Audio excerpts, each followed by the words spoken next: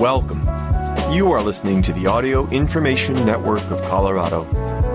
This recording is intended to be used solely by individuals with barriers to print. Thank you for listening to the Jefferson County News for the week of September 15th, 2022. My name is Gregory Haddock. For today's reading, we will be covering the following stories. Legislative Barbecue Brings Policymakers to the People by Andrew Fraley of the Jeffco Transcript.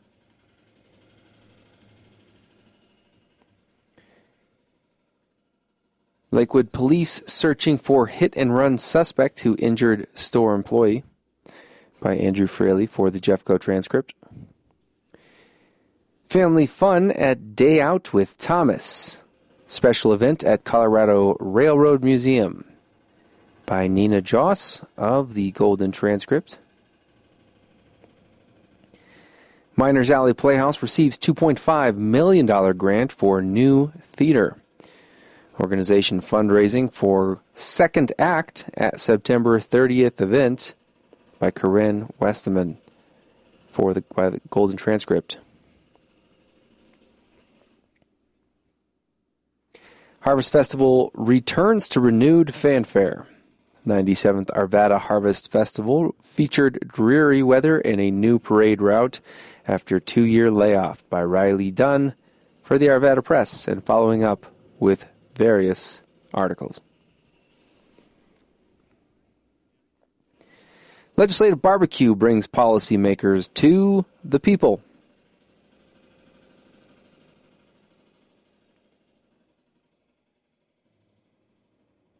Whether it was for the free barbecue or the Jeffco officials, almost 200 county residents attended the 22nd annual legislative barbecue at Red Rocks Community College on September 7th. About 30 county officials, whether representative or coroner, and both incumbents and candidates alike, mingled with the crowd before each spoke on a prepared question. For some attendees, this was a chance to hear an official's thoughts for the first time and start their research ahead of the November elections. It's helpful. I'll still have to do my due diligence, read reports, and more, but it's a good start, said Lakewood resident Lorraine Davis. To her, the event was casual. She wasn't anticipating asking any questions, but there was a first attempt to learn about the candidates. Others, like Lakewood resident Valeria Palmer, saw a free annual barbecue event and thought it was, quote, worth checking it out. No matter the motivation, everyone involved believed the communication was helpful, whether resident, official, or one of the nonprofits that put the event on.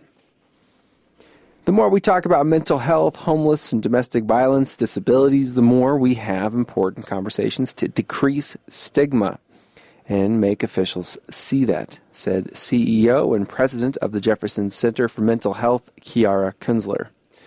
To her, it gives an impact to the voice of the people. The Jefferson Center was one of the 4 nonprofits that put on the event, along with the Developmental Disabilities Resource Center, Family Tree, and the Seniors Resource Center. I think it's fantastic, said County Commissioner Andy Kerr when asked about this communication. It gets a lot of the service providers with folks receiving services along with the people representing them. He said the forum models, quote, American civic responsibility, where even if officials and residents have differing perspectives, people can still, quote, sit to have a civil conversation. County Commissioner Leslie Dahlkemper, who's running for re-election this November, thought similarly. Even with different perspectives, better policy can come from it, she said. The speaking part of the event allowed 2 minutes for every candidate to answer a prepared question either on homelessness and domestic violence, elder care, mental health, or disabilities. Congressional candidates spoke as well as local. Donald Rozier, a Republican candidate running for Dahlkemper's commissioner seat, highlighted his previous experience of 2 terms as county commissioner and that his priorities would be the same. I've seen the incredible things that you do day in and day out. All I have to tell you, you do it so much better than government ever do it, he said, addressing the nonprofits. Ed Brady and Regina Marinelli are both running for county sheriff and both spoke on homelessness. Brady stressed supporting, quote, the most vulnerable out on the street with mental health and addiction issues through compassion and accountability. He continued, the state, quote, needs to prioritize more funding to help those folks with their mental health and addictions issues. Quote, when we don't know what to do with the homeless, jail should not be the option, said Marinelli. She highlighted that, quote, putting someone in jail because they're homeless is not an option. Jerry D. Tullio, the current county treasurer, also spoke, highlighting fiscal savings over the last few years of his tenure, with Faye Griffin running against him this year.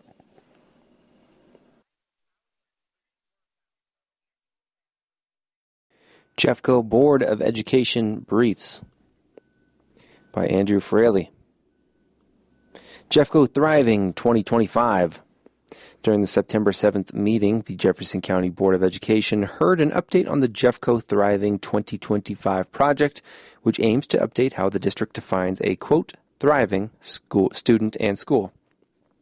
The priorities presented by Deputy Superintendent Kim LeBlanc Esparza covered high-quality instructional materials and practices, students reading on grade level by 3rd grade, each student being proficient at math by 5th and 8th grade, on track credit-wise as a 9th grader, and every student having, quote, knowledge and skills for a post-secondary life when they graduate. The specific grade levels were called foundational for those subjects. LeBlanc Esparza elaborated that being on the correct reading grade level by 3rd grade sets students on the right path further along, with math proficiencies at 5th and 8th having similar long-term effects on their future capabilities. She elaborated on how the district intends on fulfilling these priorities, such as expanding universal pre-K and using high-dosage tutoring to help with grade-level reading and, quote, high-quality instructional materials for mathematics, along with training for teachers to use these materials to help with math proficiency. For our other, not purely academic standards, LeBlanc Esparza explained that digital citizenship and digital equity would be a large part of fulfilling, quote, an extraordinary student experience, as well as ensuring all students have access to effective intervention supports and systems. Board member Paula Reed questioned how best to determine actual competency of students and not just stress the importance of credits for students and teachers alike. LeBlanc Esparza responded that further data like test scores will be used, and she highlighted another point of Reed's that students must also have input to be able to own their goals and data and further motivate them. Being data-driven as an organization does not mean that it all falls on individual teachers, pointed out Superintendent Tracy Dorland. The hope with being data-driven is that the district accepts responsibility, building systems and structures that support schools as they leverage those systems and structures to support students. Update on regional opportunities for thriving schools. Lisa Ralau, Chief of Strategy and Communications for the district, presented updated information to the Board of Directors about school consolidations.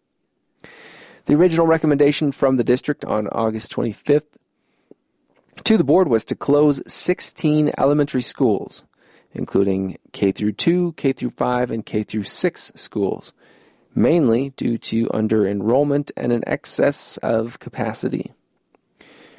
On September 7th, Ralau reiterated that each school will have a community meeting about the consolidations, one in September, one in October, as well as a 1-hour public hearing, all before the board votes on November 10th.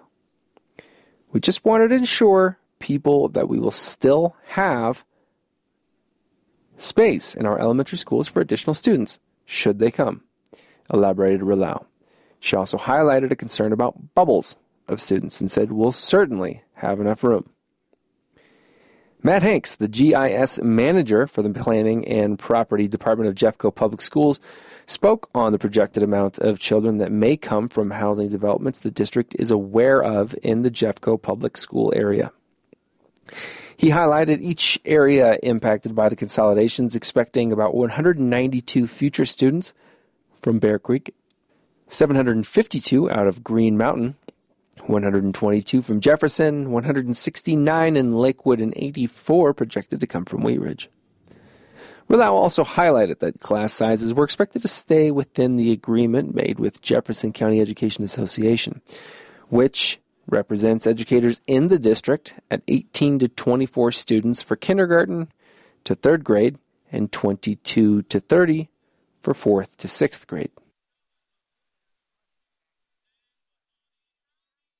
Family fun at Day Out with Thomas, special event at Colorado Railroad Museum.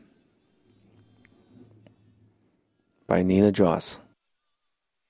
When Noah Silverman walked through the gates of the Colorado Railroad Museum on September 11th, he couldn't believe his toddler eyes. Surrounded by trains, he exclaimed to his parents, "We really are in Sodor!" With engines visible in every direction, it was one train in particular that justified Noah's geographical conviction. Thomas the Tank Engine, the popular locomotive cartoon character from the fictional island of Sodor, smiled at Silverman and other train-obsessed kids as they waited to board. For 3 consecutive weekends in September, the Colorado Railroad Museum is hosting Day Out with Thomas, an event in which families can ride a life-size Thomas, the Tank Engine, and participate in train-themed activities according to the museum's website. "I liked it," Noah said in regards to meeting Thomas. "I think it was because he's my favorite engine." According to Rob Kramer, deputy director of the museum, Noah's reaction was similar to that of many children at the event. "When you come here, he's real. He's on the train track. He's talking to you. His face is moving, and they just lose their minds," Kramer said.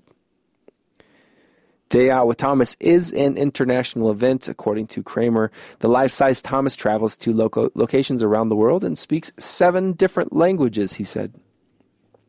Trivia shows, games, train toys, a hay bale maze, and a scavenger hunt keep families busy at the outdoor event.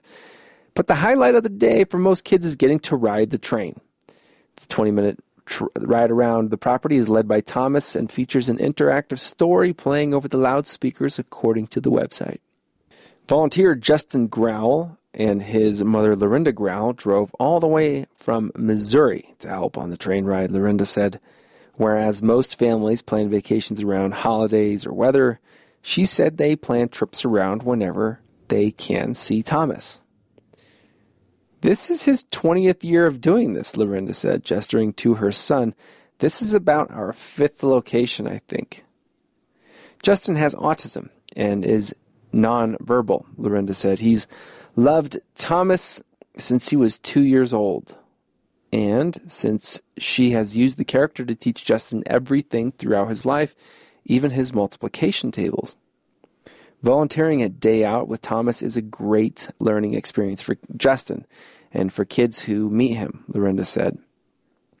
It lets people kind of see autism in a different way, she said. He loves the kids. They're always so awesome, and they're learning about autism, and he's learning about how to be around people.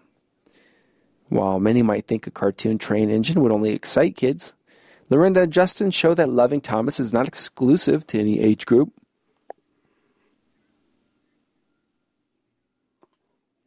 You should just outgrow Thomas, Lorinda said. Thomas is for everybody. Tickets for Day Out with Thomas at the Colorado Railroad Museum are sold out for 2022, but other locations, including Texas, California, and North Carolina, are hosting the event in coming months.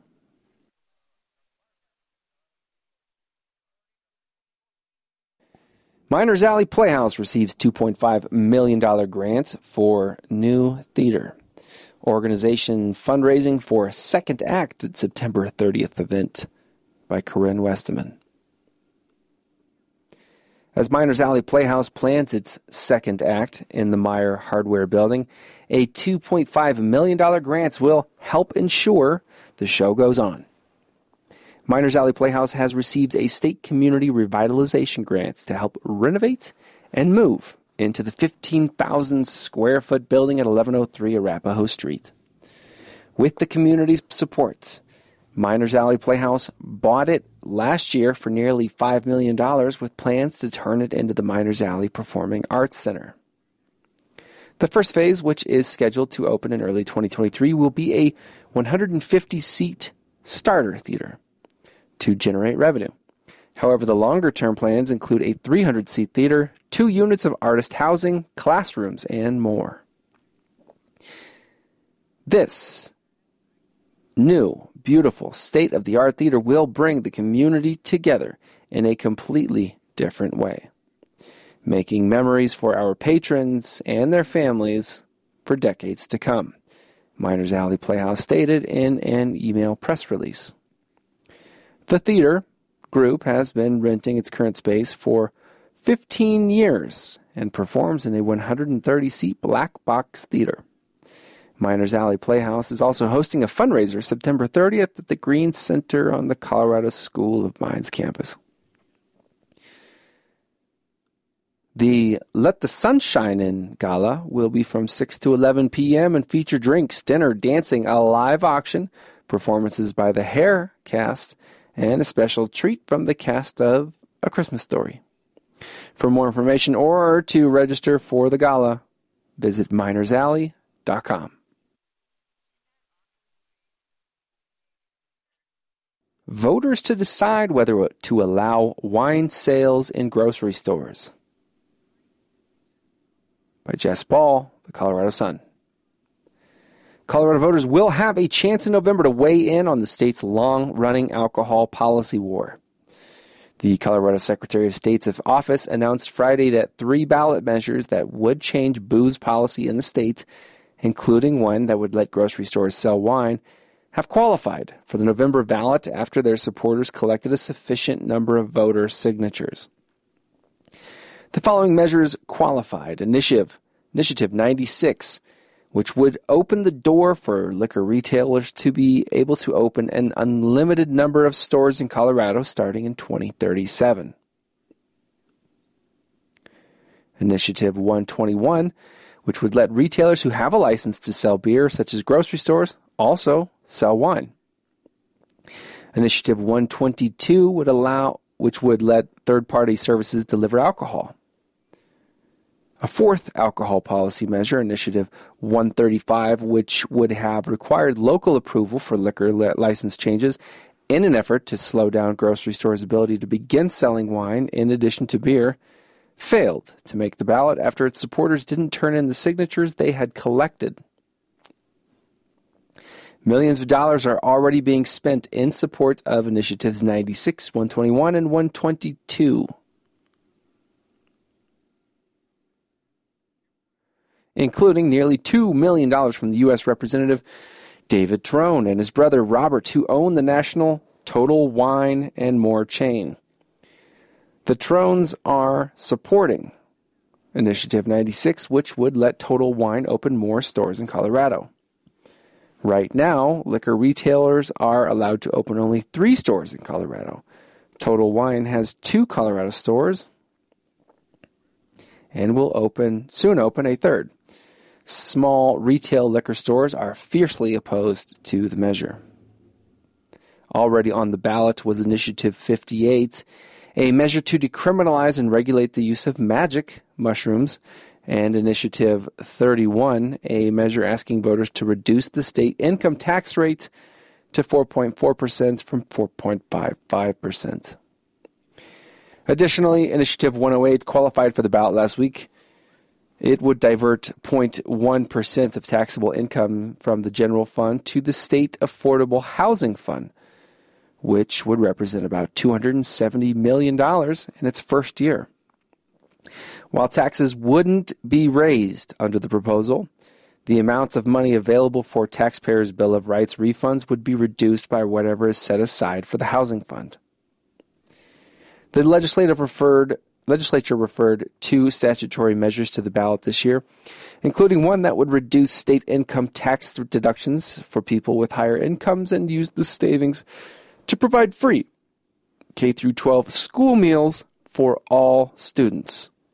The other would require detailed information about how ballot measures changing the income tax rate would impact various income brackets to be more prominently displayed to voters.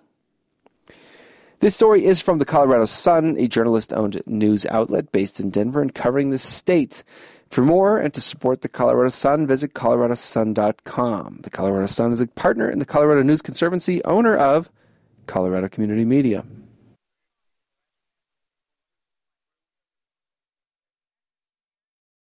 Debunking white van myth of human trafficking. Many low-wage industries around America employ victims. By Dana Knowles, Brian Willey, Rocky Mountain PBS. In a laboratory housed in a red brick building near downtown Denver, the workers inside aren't running scientific experiments. The laboratory to combat human trafficking actually functions as a hub for information, data, and resources for anti-trafficking efforts across the state, while also taking around-the-clock calls that come in on Colorado's human trafficking hotline. Anywhere from 2 to 5 calls come into the hotline on a daily basis. We provide the resources for the needs of trafficking survivors in Colorado. Survivors call looking for resources themselves or providers that are working for survivors. Sometimes we get tips that we pass on to law enforcement when requested, said Cara Napolitano, the Laboratory to Combat Human Trafficking's research and training manager. Napolitano explained that human trafficking goes beyond what most people see in mainstream media and social media. I think one of the biggest myths that we see on social media is that people are kidnapped by a stranger and taken into a situation that would be sex trafficking, when in fact that is almost never the case, she said, adding that most victims are trafficked by someone familiar to them, which sometimes includes parents trafficking children. Oftentimes it's someone they know and love, so this stranger danger, white van marauding the neighborhood, gonna snatch up your kid's myth is really just that. According to the U.S. Department of State, there is an average of 24.9 million trafficking victims worldwide at any given time. Statistics show that anyone of any race, age, or gender can become a victim. Human trafficking is defined as a crime of exploitation. Victims are pressured into providing labor, including sex as a form of labor, through the use of force, fraud, or coercion. But trafficking also happens in many industries, such as landscaping, hospitality, restaurants, construction, massage parlors, childcare, domestic work, factories, and janitorial services. Many of these workplaces are in low-wage industries with high turnover rates. A threat to vulnerable populations. Napolitano added that most victims are recruited. They are identified by the perpetrator or trafficker as being vulnerable, and people are vulnerable for lots of reasons. They're experiencing homelessness, they're using drugs, they're desperately looking for work, Napolitano explained, saying that many victims had a traumatic childhood. They're looking for love and inclusion, and a trafficker reaches in and offers that person the thing they need, that love, the bus ticket, the house, the job, and kind of hooks them that way. Caitlin Prishlak, the hotline and advocacy manager at the Laboratory to Combat Human Trafficking, adds that the hotline is so important because most trafficking victims have a difficult time reaching out. There is a lot of stigma and shame around the experience of being trafficked and losing control over your life, Prishlak said. So when a human trafficking survivor shows up at the hospital or school, they're not going to be that person who says, help.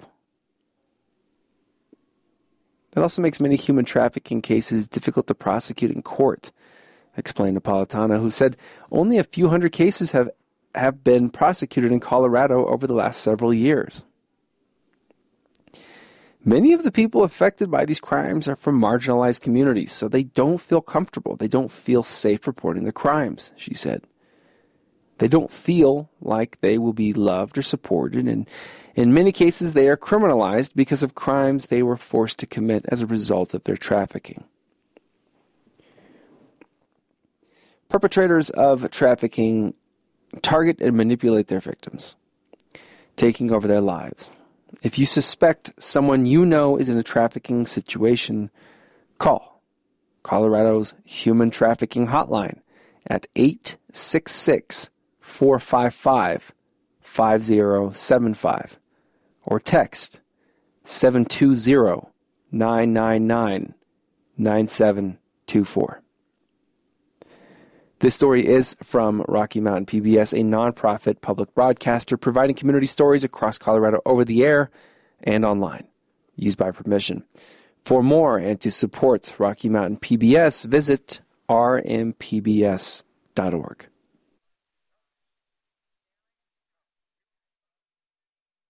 Harvest Festival returns to renewed fanfare. 97th Arvada Harvest Festival featured dreary weather and a new parade route after 2-year layoff by Riley Dunn. A new parade route and foreboding clouds didn't disrupt the 97th Annual Arvada Harvest Festival, which returned September 9th to 11th after a 2-year absence. The festivities kicked off with a petting zoo and live music headlined by Hazel Miller and the Collective on September 9th, followed by the Grand Parade and Garden Harvest Fair the following day. A car show and community potluck were some of the events that concluded the festival on September 11th. Moved from Old Town, the new parade route along 58th Avenue was met with a warm reception among festival goers who lined the sidewalk hours in advance in anticipation of the parade, which featured performances from local high school marching bands and cheerleading troops along with floats and other entries. The Arvada Harvest Festival has been on hiatus since 2019 after the event was canceled in 2020 due to the COVID-19 pandemic and in 2021 due to a permit issue. The festival, organized by the Arvada Junior Chamber Foundation, dates back to 1925.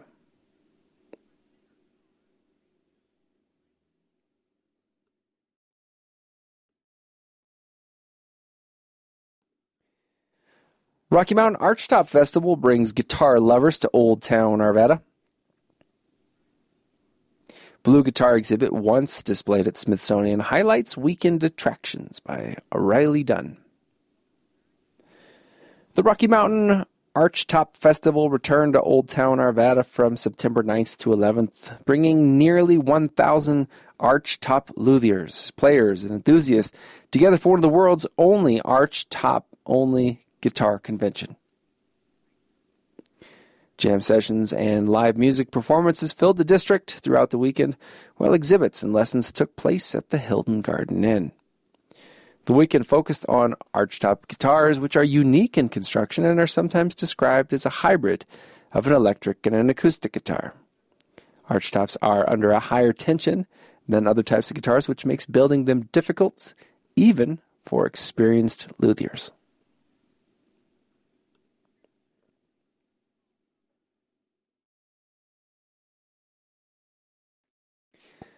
Arvada Historical Society Cemetery Tour set to return September 24th.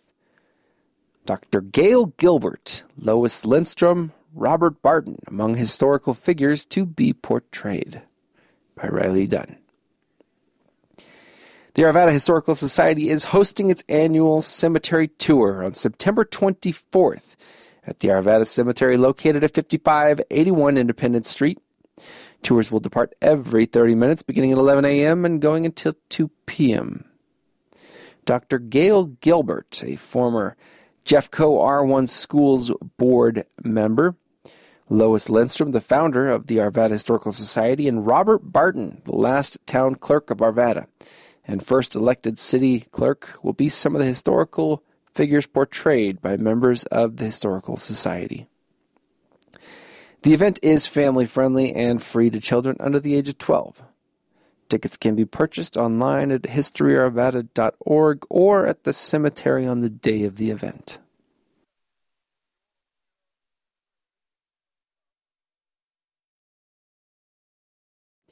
Reading To Kill a Mockingbird in America.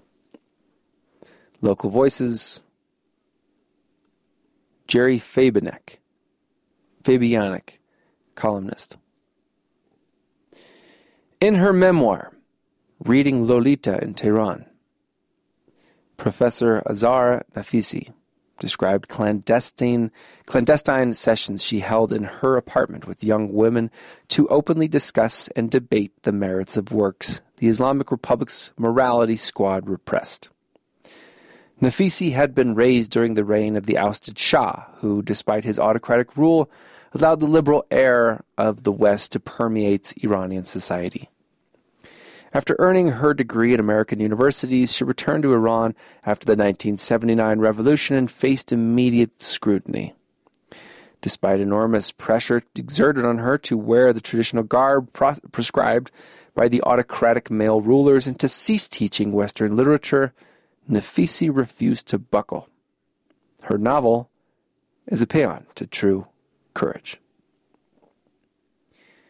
It is telling to note how some American morality squads, in the guise of certain school boards, whose main purpose ought to be focused on creating and enhancing an educational structure that maximizes the full learning capacity of every student, hide behind the shibboleth that they are not banning books, but instead removing them from approved reading lists. Their explanation is a cowardly euphemism, a distinction without a difference. It simply changes a term or phrase to make the act sound acceptable, even benign, but without lessening its intention. Like saying frigging in lieu of hurling the F-bomb. Both mean copulating, but frigging has a venial sin tone, much like saying gosh dang it in lieu of you-know-what. Regardless whether a book is banned or removed from the list, it has the same effect. Censorship. Censorship knows no limits to where it is practiced, from Iran to American schools and school districts. The morality police and cultural warriors are unceasingly on the prowl, forbidding the teachings of classic works from To Kill a Mockingbird, The Diary of Anne Frank, and Adventures of Huckleberry Finn, to more current works that explore topics that shock uptight, pearl-clutching moralists and put them in a dither. A teacher friend told me she sees dropping books from approved reading lists as nefarious as banning books because the powers that be are not only discouraging students from reading those books, but they are also discouraging teachers from teaching or recommending those novels. She notes that saying books are dropped from approved reading lists is less inflammatory than saying certain books are being banned. In so doing, she says they and their egregious act receive less parent awareness of what has been done. The harm goes deeper, though, for it has, like so much else done ostensibly for the public good, disturbing and unconscionable unintended consequences. My teacher friend said she is finding that novel reading is becoming absent from the English classes. She fretted about how her own children used to gobble up novels in elementary school but barely read one in its entirety in middle and high school. I cringe, she said, when I think that my students will read less than 8 novels by the time they graduate from high school. And I think I'm fairly generous with that number. This is in honors level classes. Banning classic works is more sinister than pearl-clutching moralism. It lessens, even demeans, the importance of not only reading but also of opening the mind. It is about keeping people ignorant, stupid, and easily duped. It is, as Alan Bloom wrote in his 1987, the closing of the American mind, the closing of the American mind.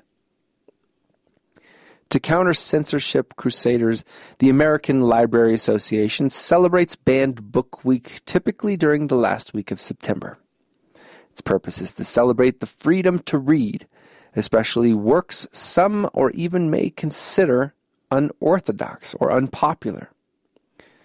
Autocratic rulers or leaders, whether religious or political or whether in Iran or in America, are dependent upon mass ignorance to prop themselves up. And if one does not see something heinous in that, It suggests they are clueless about what ultimately heinousness is. It's the closing of a mind which is like killing a mockingbird, a mortal sin. Jerry Fabianic is the author of Sisyphus Wins and Food for Thought, Essays on Mind and Spirit. He lives in Georgetown.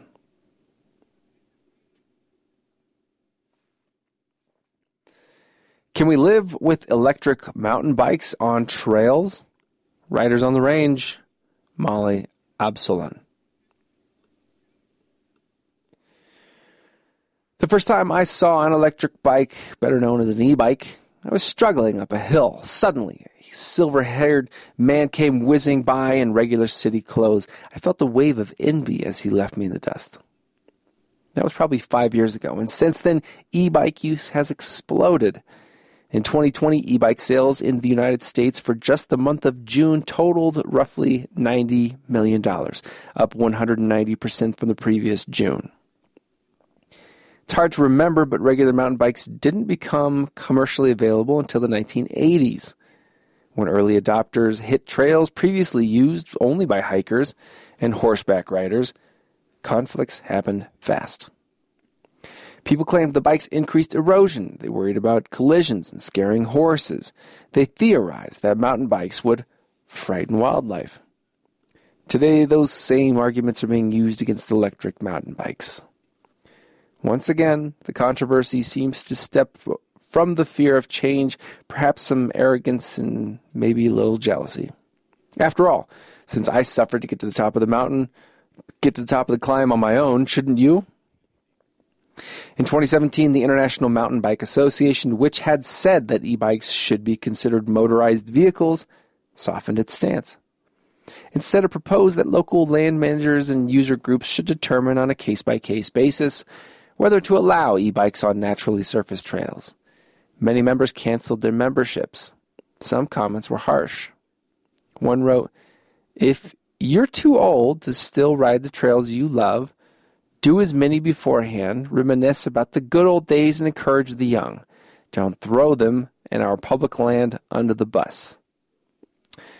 That kind of attitude does not bode well for land managers to find an easy compromise. So, what are the impacts of electric mountain bikes? Do they harm trails or cause more accidents? In 2015, the International Mountain Bike Association studied the environmental impacts of mountain bikes, both electric and self-propelled, and found no appreciable differences between the two in terms of soil displacement on trails. Overall, bike impacts were similar to the impacts of hikers. Horses, motorcycles, and off-road vehicles do much more damage to trails. As for problems caused by speed, traffic studies showed that accidents and their severity escalate as differences in speed increase. But do electrified bikes go that much faster than traditional bikes? To find out, Tahoe National Forest measured the top speeds reached by intermediate and advanced riders using both kinds of bikes. Differences on the downhills were small. On uphills, traditional bikers averaged 5 to 8 miles per hour, while electric mountain bikes traveled 8 to 13 miles per hour. This was a difference, but not enough of a difference to cause more accidents, especially if bikers alert others to their presence and ride in control. Rachel Fussell, program manager of the nonprofit People for Bikes, said that more than a battery boost, speed on trails reflects rider skill as well as trail design. She believes that all users observing proper trail etiquette would avert most potential conflicts. Celeste Young has been a biker all her life and now coaches mountain biking. Her fleet of bicycles has recently grown to include an electric mountain bike. "The most negative thing I've heard about it is, 'Oh, you're cheating,'" she said, "but it's just another way to be out there.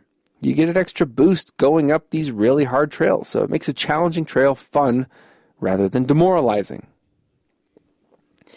It's a puzzling notion that someone accused her of cheating. It would be one thing if you secretly put a motor on your bike during a race, but when it's an amateur rider going out for fun and exercise, how is having an electronic boost cheating? The whole thing reminds me, a skier on the controversy that erupted after snowboards first appeared at ski resorts. They were new and fast, and their rhythm on the slope was different than the rhythm of people on skis. We didn't like them, and I doubt they liked us. But we've worked it out. Now, public land managers face the knotty problem of where access to allow e-bikes and where, or whether to segregate them to their own trails. Welcome to the crowded West. Molly Absalon is a contributor to Riders on the Range.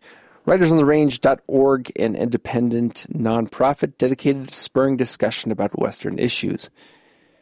She lives in Victor, Idaho, and has worked as a wilderness educator, waiter, farmer, and freelance journalist to support her outdoor recreation habit.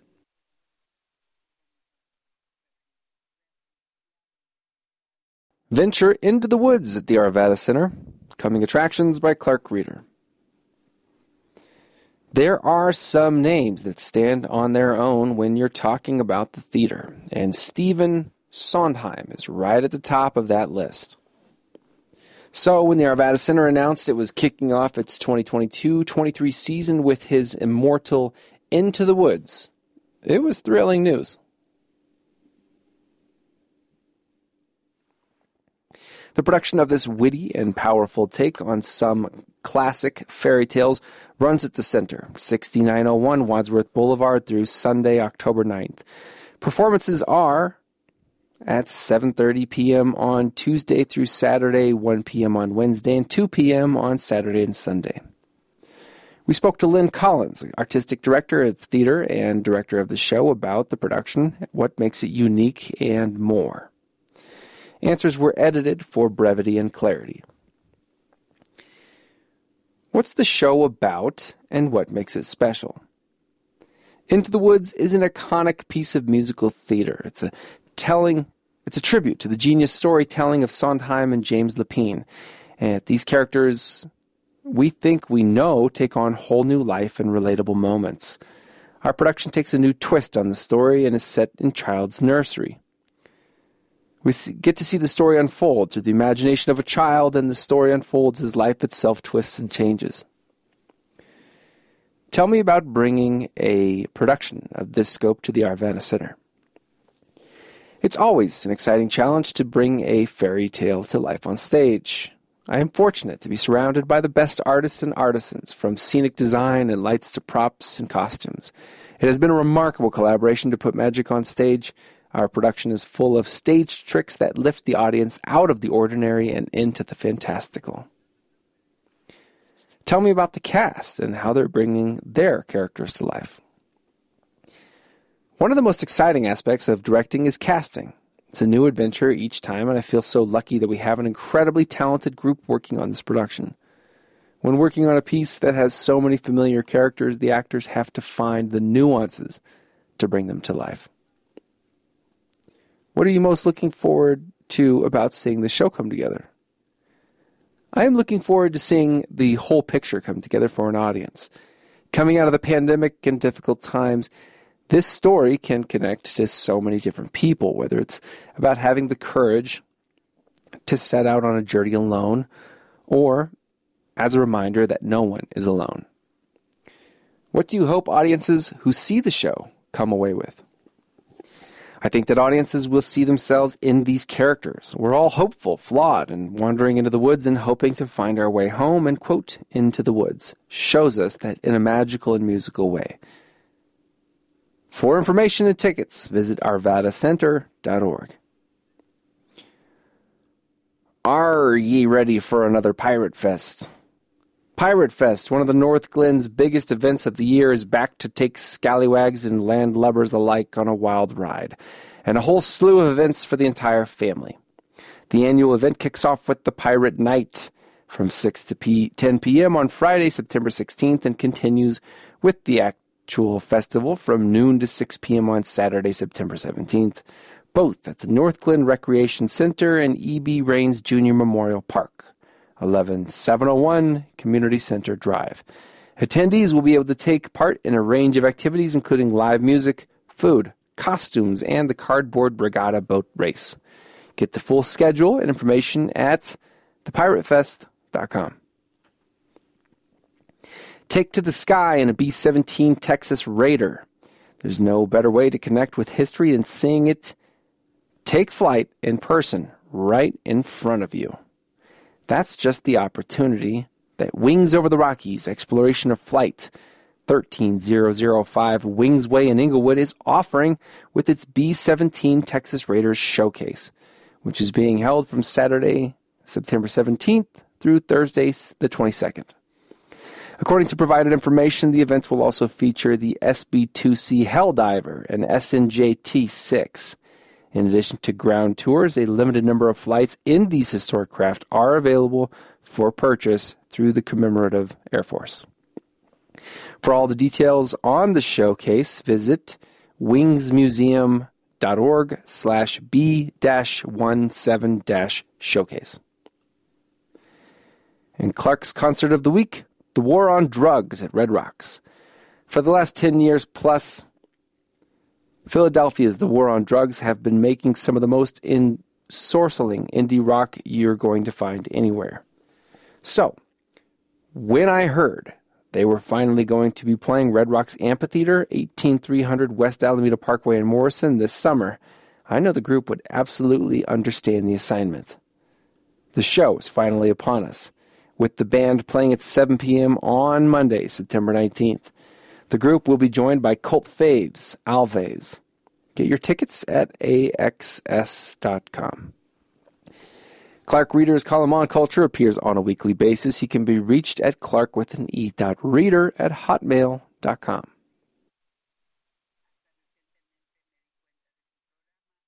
Air pollution hurts baby gut biome. Particles/good bacteria in infants, a CU study says. By Michael Booth, the Colorado Sun. The healthy gut microbiome of babies living in high pollution areas is under threat from particulates from vehicles, industrial smokestacks, and wildfire smoke, leaving them more vulnerable to immune affections like diabetes or allergies, a new University of Colorado study finds. The findings from babies involved in a mother's milk study in Southern California go straight to the heart of a series of environmental justice and air pollution laws passed in Colorado in recent years.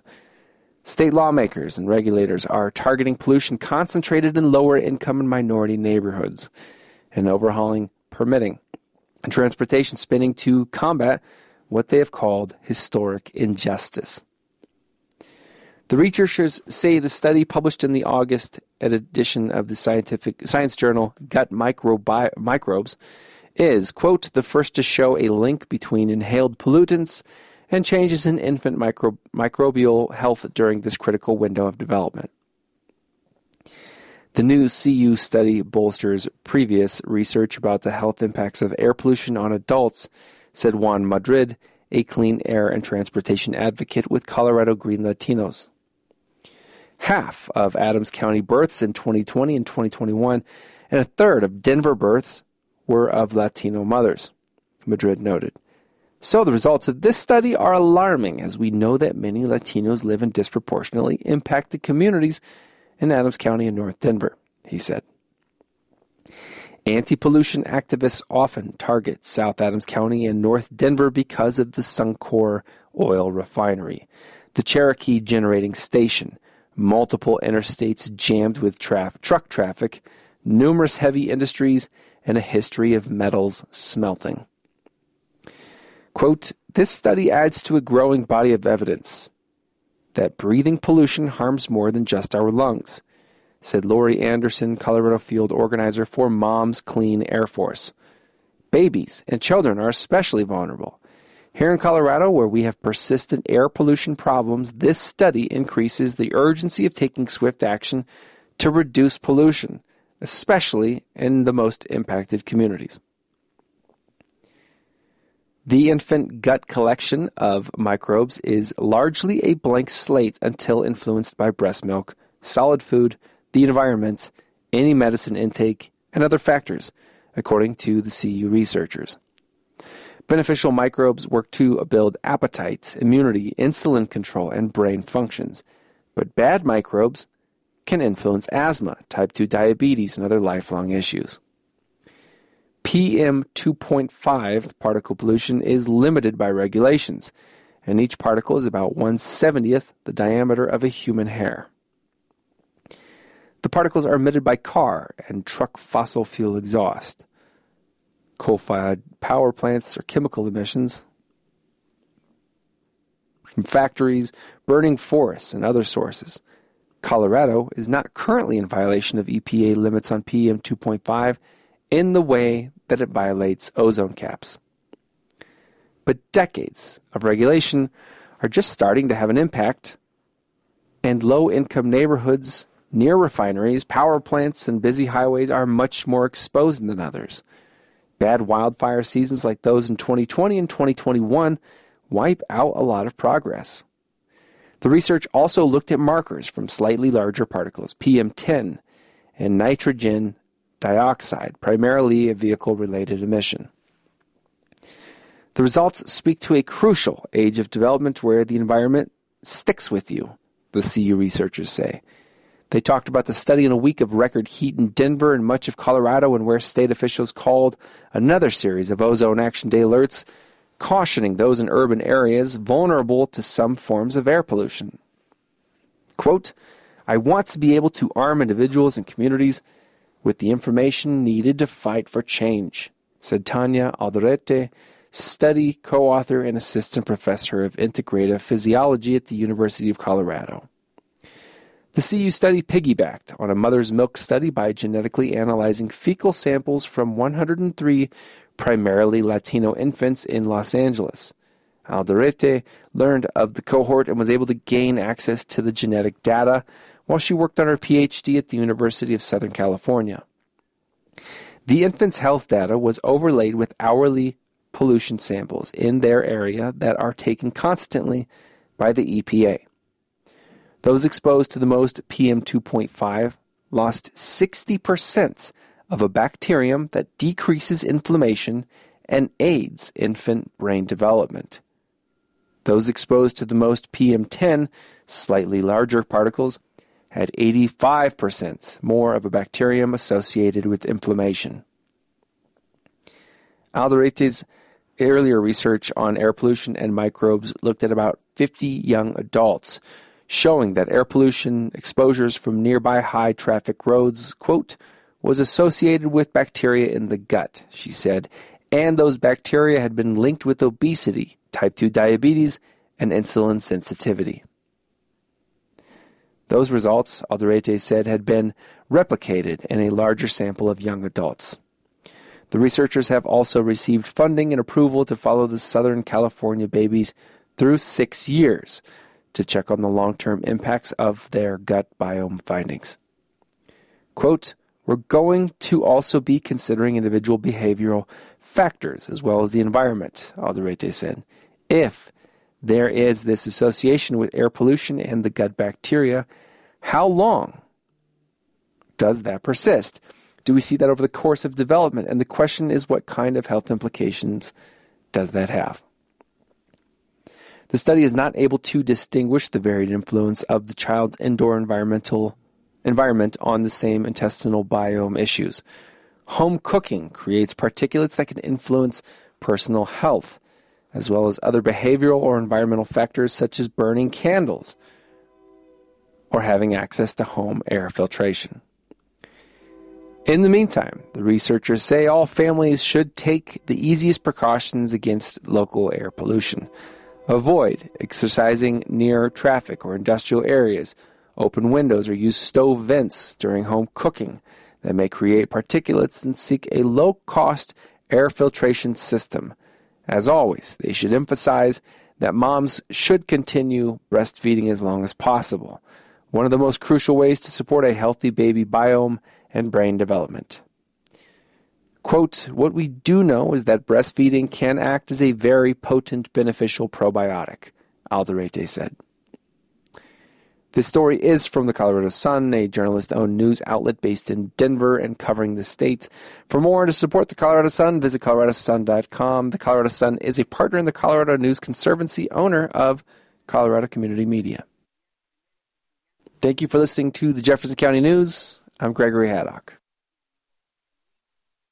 If you enjoyed this program, please register for our free services at www.aincolorado.org or by calling 303-786-7777.